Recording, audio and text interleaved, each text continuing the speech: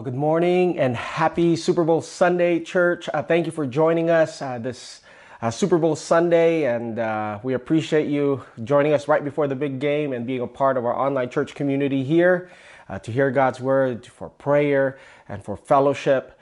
How many Chiefs fans are in the house? Okay. And how many Eagles fans? Well, not to be biased or anything because I'm a Rams fan, but there are very few or little no reference to Chiefs in the Bible. But all throughout the Bible, there's an idea of eagles, right? Where Isaiah says, those who wait upon the Lord shall renew their strength. They should mount up with wings as eagles. They would run, not grow weary, and walk and not faint. So take that as it is, all right? I know some of you are not so much for the football game, but maybe some of you are there for the halftime show or the commercials. But not only is it Super Bowl Sunday, today is also the weekend right before Valentine's Day. That's right, this Tuesday, February 14th is Valentine's Day. And in lieu of that, I thought I would help in lieu of love and being Valentine's Day. I thought I would give you 5 cheesiest Christian pickup lines, all right? Because I saw a TikTok just this past week where he says, why do Christian men have no Riz? I'm like, Riz, R-I-Z-Z? And I had to play it again, Riz. It's a Gen Z term where the young people use, it's a short for charisma. And Riz basically means that you have the ability to attract the romantic interest of someone, all right? So in 90s vernacular, it would be like, oh, he got game or she got game, all right? So if you have Riz, not that you're a player, but you have the ability to attract a personal, to attract the romantic expression from another person. So here we go to give you all our Christian guys some Riz out there. Here are top 5 romantic Christian lines. Here we go. Number 5. How many times do I have to walk around you to make you fall for me? Like the walls of Jericho. And this is the thing, man. If I have to explain it, they have to walk around 13 times before the walls of Jericho fell down.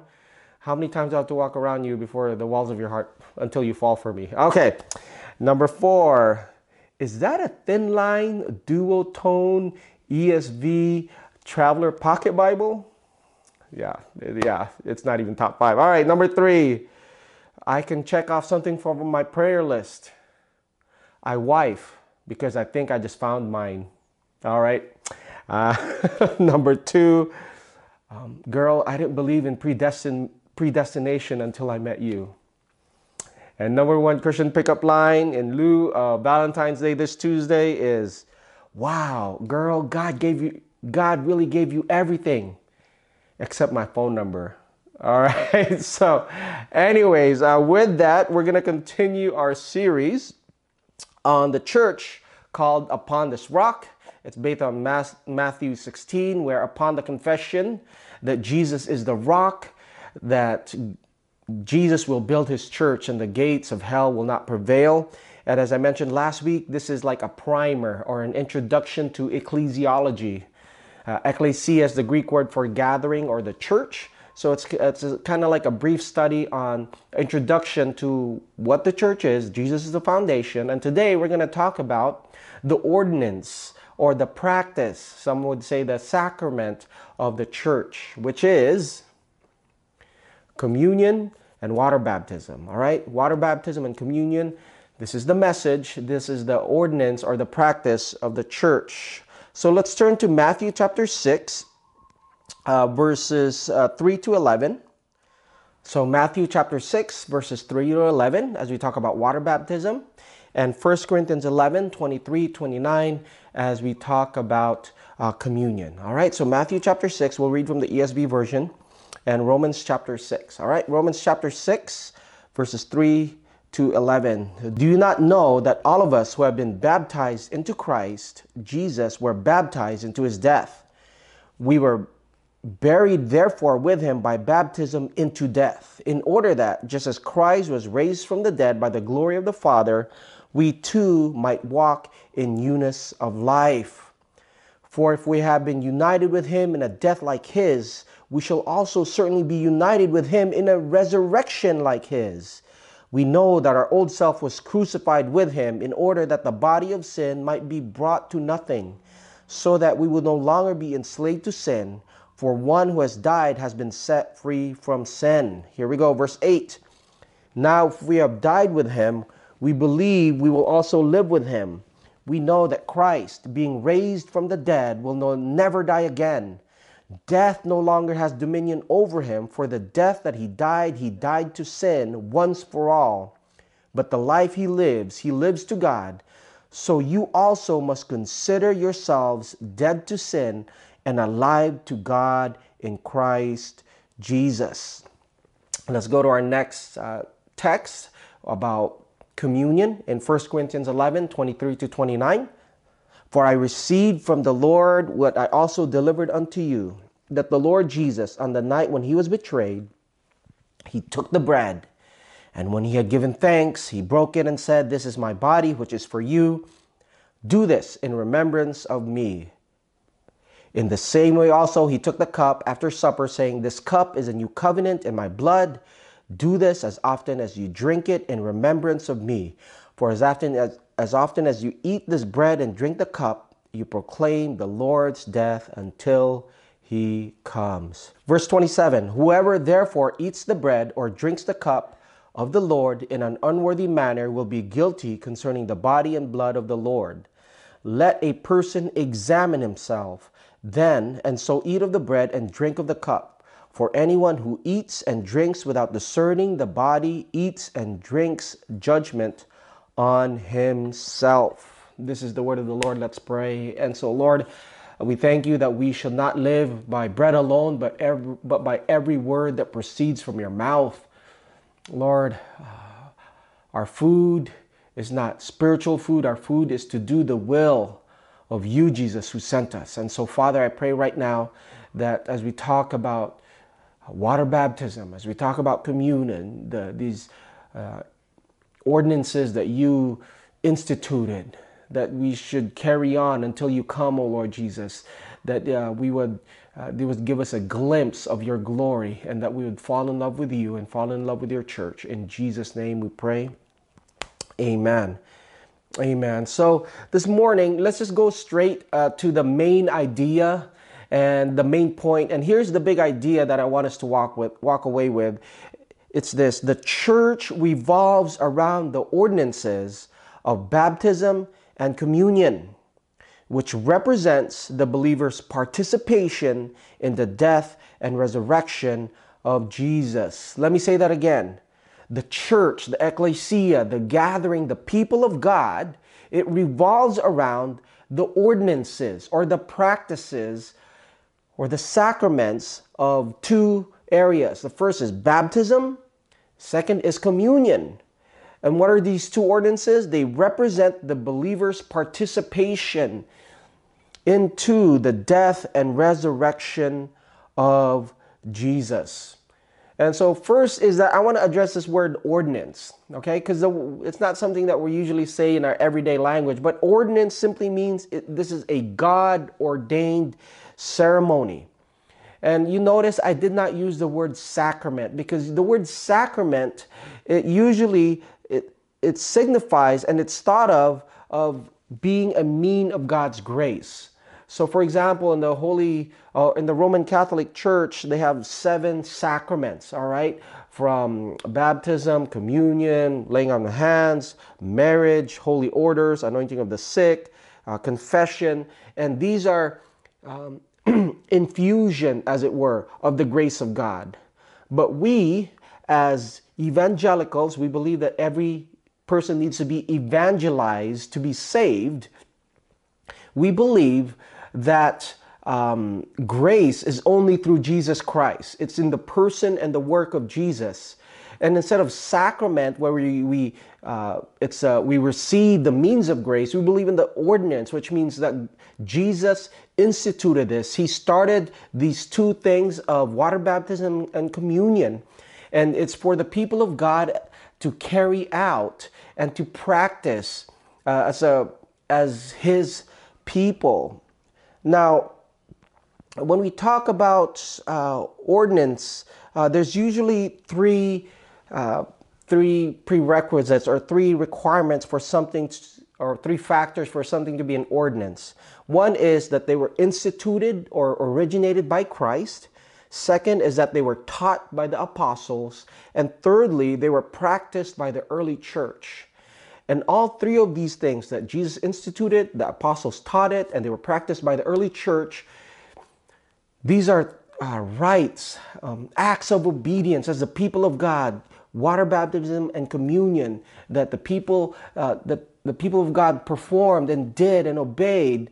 And when we do that, we participate in the death of Jesus and in the resurrection of Jesus.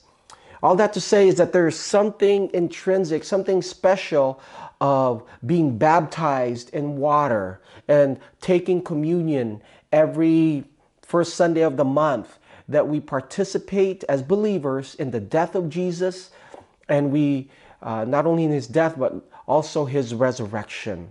And so here's the first point I want us to the first truth I want us to live out in regards to water baptism is that water baptism is membership in the body of Christ, and it signifies union with Christ in his death and resurrection.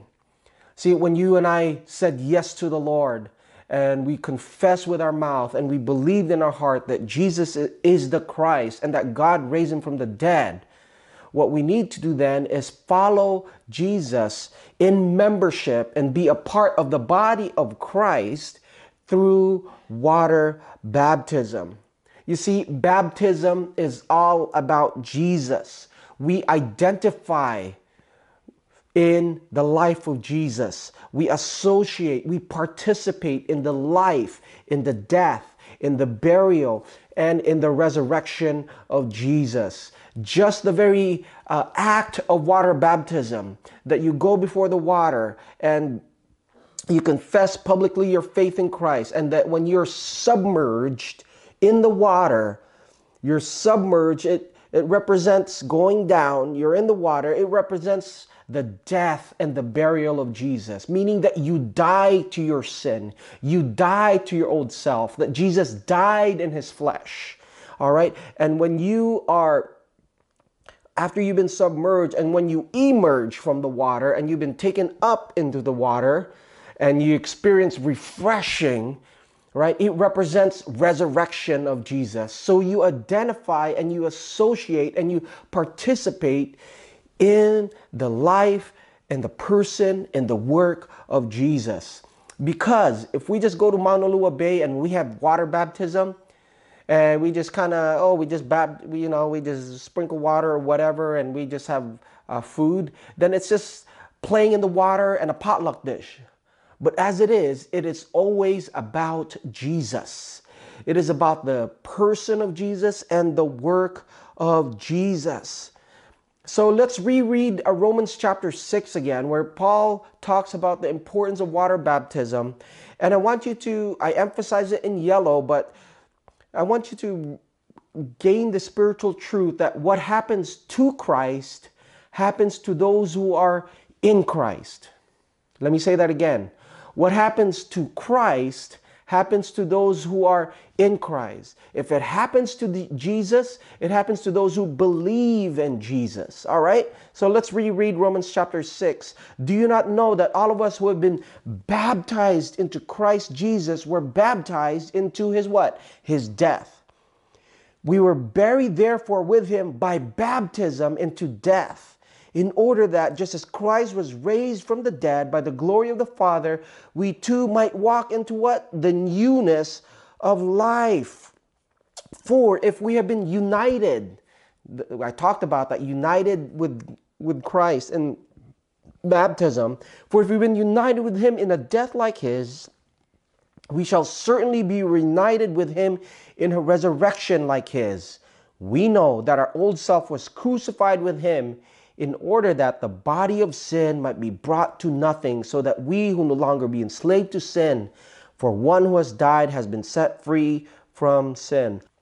Now, if we died with Christ, we believe that we will also live with him.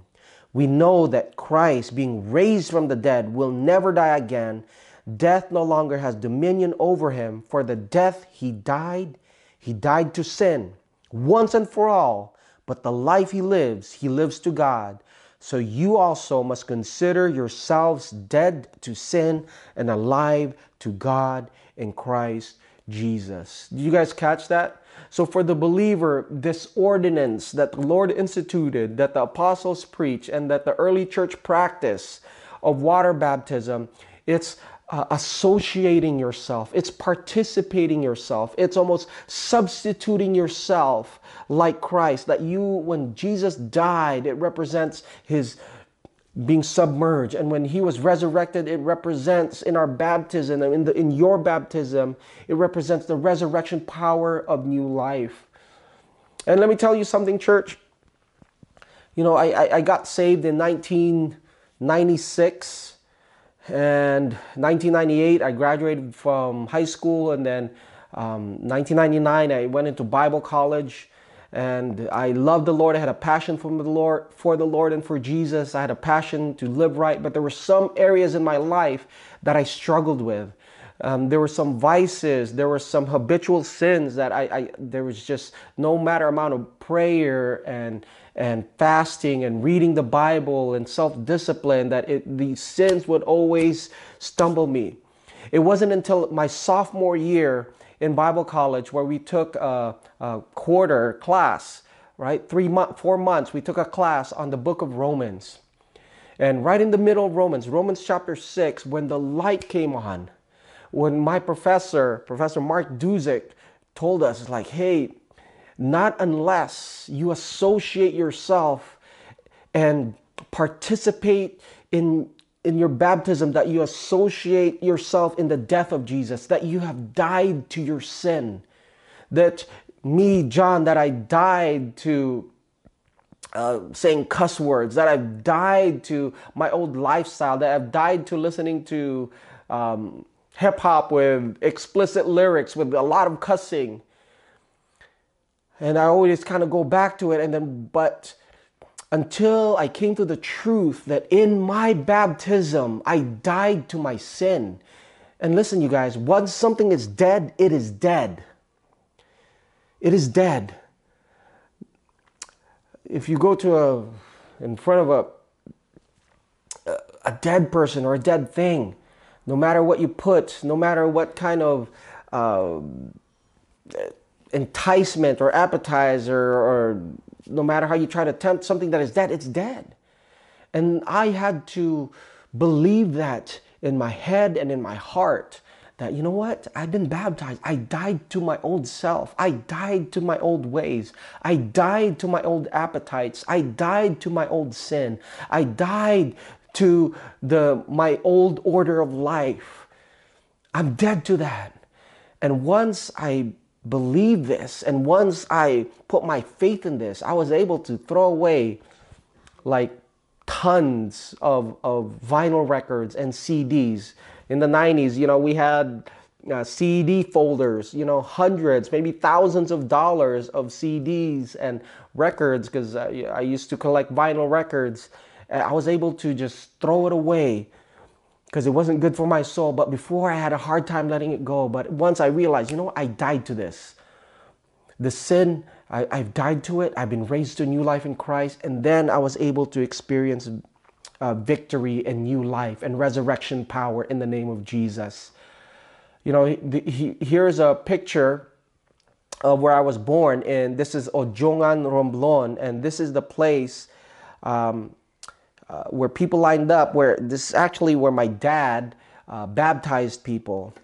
And I'll never forget it, that in this time, there was a man who had been a chain smoker for, I believe, 35 years. And he was in his late 50s, early 60s. And this man who had been smoking for 35 years, 1 pack a day or 2 packs a day, something to that effect. He couldn't stop smoking, but he believed in Jesus. And in his baptism, my dad explained dying to the old self, associating to the death of Jesus. And when you come out and you emerge from the water, it represents your resurrection and newness of life. And so this man, he said, hey, Pastor, let me go back to the land real quick. I was like, okay. And he wanted to get water baptized with a cigarette, with a pack of cigarettes in his pocket. And when he was submerged, 35 years of smoking cigarettes, the addiction of nicotine, 35 years after he emerged, and the cigarette stayed in that water, and his old life signified in that water, he died to that. From that day forward, he never smoked a single cigarette for the rest of his life following Jesus. That his desires, his appetite changed. Why? Romans 12 says that we are transformed by the renewing of our mind. And for some of us, we've had these little sins on the side, and we've had these habitual sins that we keep, hey, by the authority and power of God's word. Romans in chapter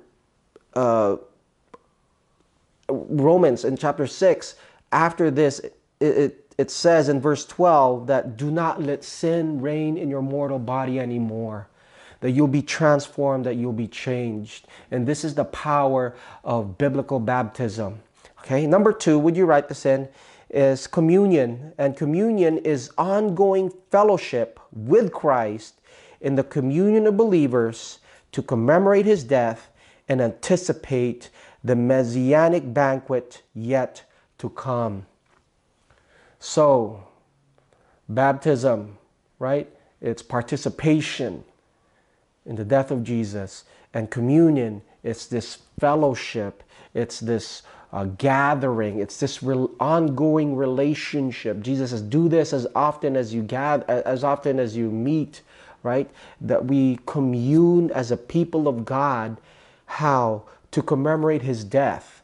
Remember his death, but also we look forward, kind of like Advent, right? The two sides of Advent, that he came the first time and that we look forward to his second advent. In the same way, communion, it gives us a taste of a messianic banquet that Jesus Christ will come back. And so the Gospels, it records that Jesus instituted communion during the Passover meal. And here's what I want you to get regarding communion, all right, is that the New Testament communion is the Old Testament Passover meal. See, in Jewish culture, the Passover meal, it revolved around a lamb that was sacrificed and eaten together with family and friends. The genesis or the origin of this was in the story of Exodus, right? And how God, he set Israel free, the people of God free. And the way he did that is that they had a Passover meal, and where they were to commemorate, they were to get the blood of the lamb, they were to kill the lamb, get its blood, put it over the doorpost, over Egypt, right? The night they were supposed to leave, before they left, and then they were to eat the lamb and have this meal, and the angel of death would pass over. That's where we get the word Passover. It would pass over. So if you had the blood of the lamb on your doorpost, then your firstborn will be saved and his life will be spared. And those who did not have the blood of the lamb, that their firstborn, the Egyptians, they would be killed. And so on the night that Jesus was betrayed, and with the details of the Passover looming over the disciples' minds, Jesus directly connected himself to this monumental event in Israel's history. So the bread, which identifies his body, it goes back to the Passover lamb that was slain and sacrificed for the people of Israel. And the blood, or the juice, or the cup, which identifies with his blood, it goes back to the blood of the lamb that atoned for the sins of the people. And there are 4 things that, as we bring this up, as we wrap this up regarding communion or the Lord's Supper. Are you guys ready? 4 major aspects. Number 1 is remembrance. Verse 24 says, "This is my body, which is for you. Do this in remembrance of me." So the first aspect when we have communion, like we did last week, like we do every first Sunday of the month, is that we remember.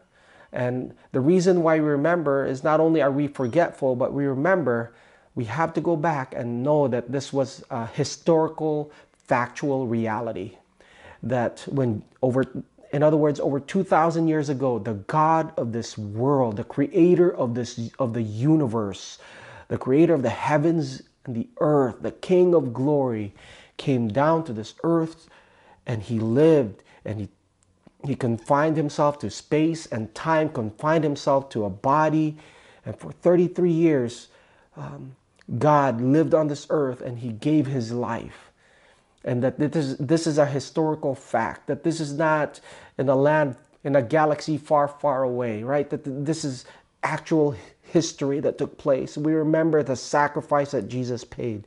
We remember the Passover lamb, that if we eat, that the angel of death passes over us, and that because he died our death, that we no longer have to die, and that we will have a resurrection like his. So we remember. Secondly is personal examination. Verse 28, let a person examine himself then, and so eat of the bread and drink of the cup. Examine yourself. Confession, repentance. Not that we are worthy, because none of us are worthy, right? Revelation talks about there's no one worthy to open the scroll, but it's not a matter whether we're worthy or not, because we're not worthy, but the way in we participate. We just are not casual with the communion, right? We just like, oh cheers, bro, and drink the crackers and eat up. It's like, no, it's a sober time. We remember what Jesus did. We examine the fact that his body was broken so that we don't have to live in brokenness, that we can come and bring our brokenness before God, our injuries, our hurt, our woundedness. We come and bring our trauma. We bring and we confess our sins before God. We lay them down. We know that he is faithful and just. And then we remember that as we examine, that he gives us sustenance and strength. And as we eat his broken body and we drink the cup, it represents his blood and his death, that we now have new life. All right, so personal examination, you confess. All right, thirdly is that we're thankful. In verse 24, it says, and when he had given thanks. All right, so if you grew up in the Roman Catholic tradition, you know that communion or the Lord's Supper or the Lord's table is usually called Eucharist. And what I love about Eucharist is it's from the Greek word Eucharisteo, which means I give thanks. In other words, inherent in the bread and the juice is this heart of gratitude. Thank you, Lord Jesus, that you died for me. Thank you that you lived a perfect life, that you are a holy Lamb of God, that through your perfect life, through your sacrifice, through your death on the cross, through your resurrection, I may have new life. And I remember and I examine, but Lord, I'm grateful. Thank you, Lord, because you suffered and died. I don't have to suffer. And my death will be temporarily. Lord, because you were forsaken, oh God, thank you that you were forsaken at the cross, that I am accepted by God. Thank you, Lord, that you were despised by people, Lord, and now because you were despised, I am loved by God. So thank you. And we come before God in gratitude. And lastly is proclamation. Verse 26, for as often as you eat this bread and drink the cup, you proclaim the Lord's death until he comes. And that's really the heart of it. There's a sense of proclamation and proclaiming the finished work of Jesus. Amen. And just like Peter, flesh and blood didn't reveal this to him, that Jesus is Lord, that Jesus is the Messiah, that Jesus is God, but the Father revealed it to him and he proclaimed. So when we eat the bread and we drink the cup, we proclaim Jesus Christ is coming back. One day when Christ returns, there will be a banquet, right? A lot of the parables, the kingdom of God is compared to a banquet or a party. There will be a banquet, a dinner party where the people of God can gather. We could sit at the feet of Jesus that this Jesus that we worship, who we cannot see, that Jesus we cry upon, we cannot embrace, that Jesus that we pour out our hearts to and lift up our hands, whom we cannot touch. One day when he comes back, we get to embrace him, fall down at his feet, and he'll tell us, well done, good and faithful servant. Let's eat. Let's have communion. Let's have supper. And communion does that. It proclaims that one day Christ will come back for his people. Amen. So these are the two ordinances. Let's go ahead and pray. Lord, we love you. We thank you, God, that you have instituted these things so that we could keep our affections for you refreshed. So, Father, I pray, Lord, that you would fill us as your people, that we would love you all of our heart, mind, soul, and strength. In Jesus' name we pray. Amen. All right, you guys. Well, thank you so much for joining us. May the Lord bless you and keep you. May he cause his face to shine upon you and be gracious to you. We love you guys. Have an amazing week. Take care.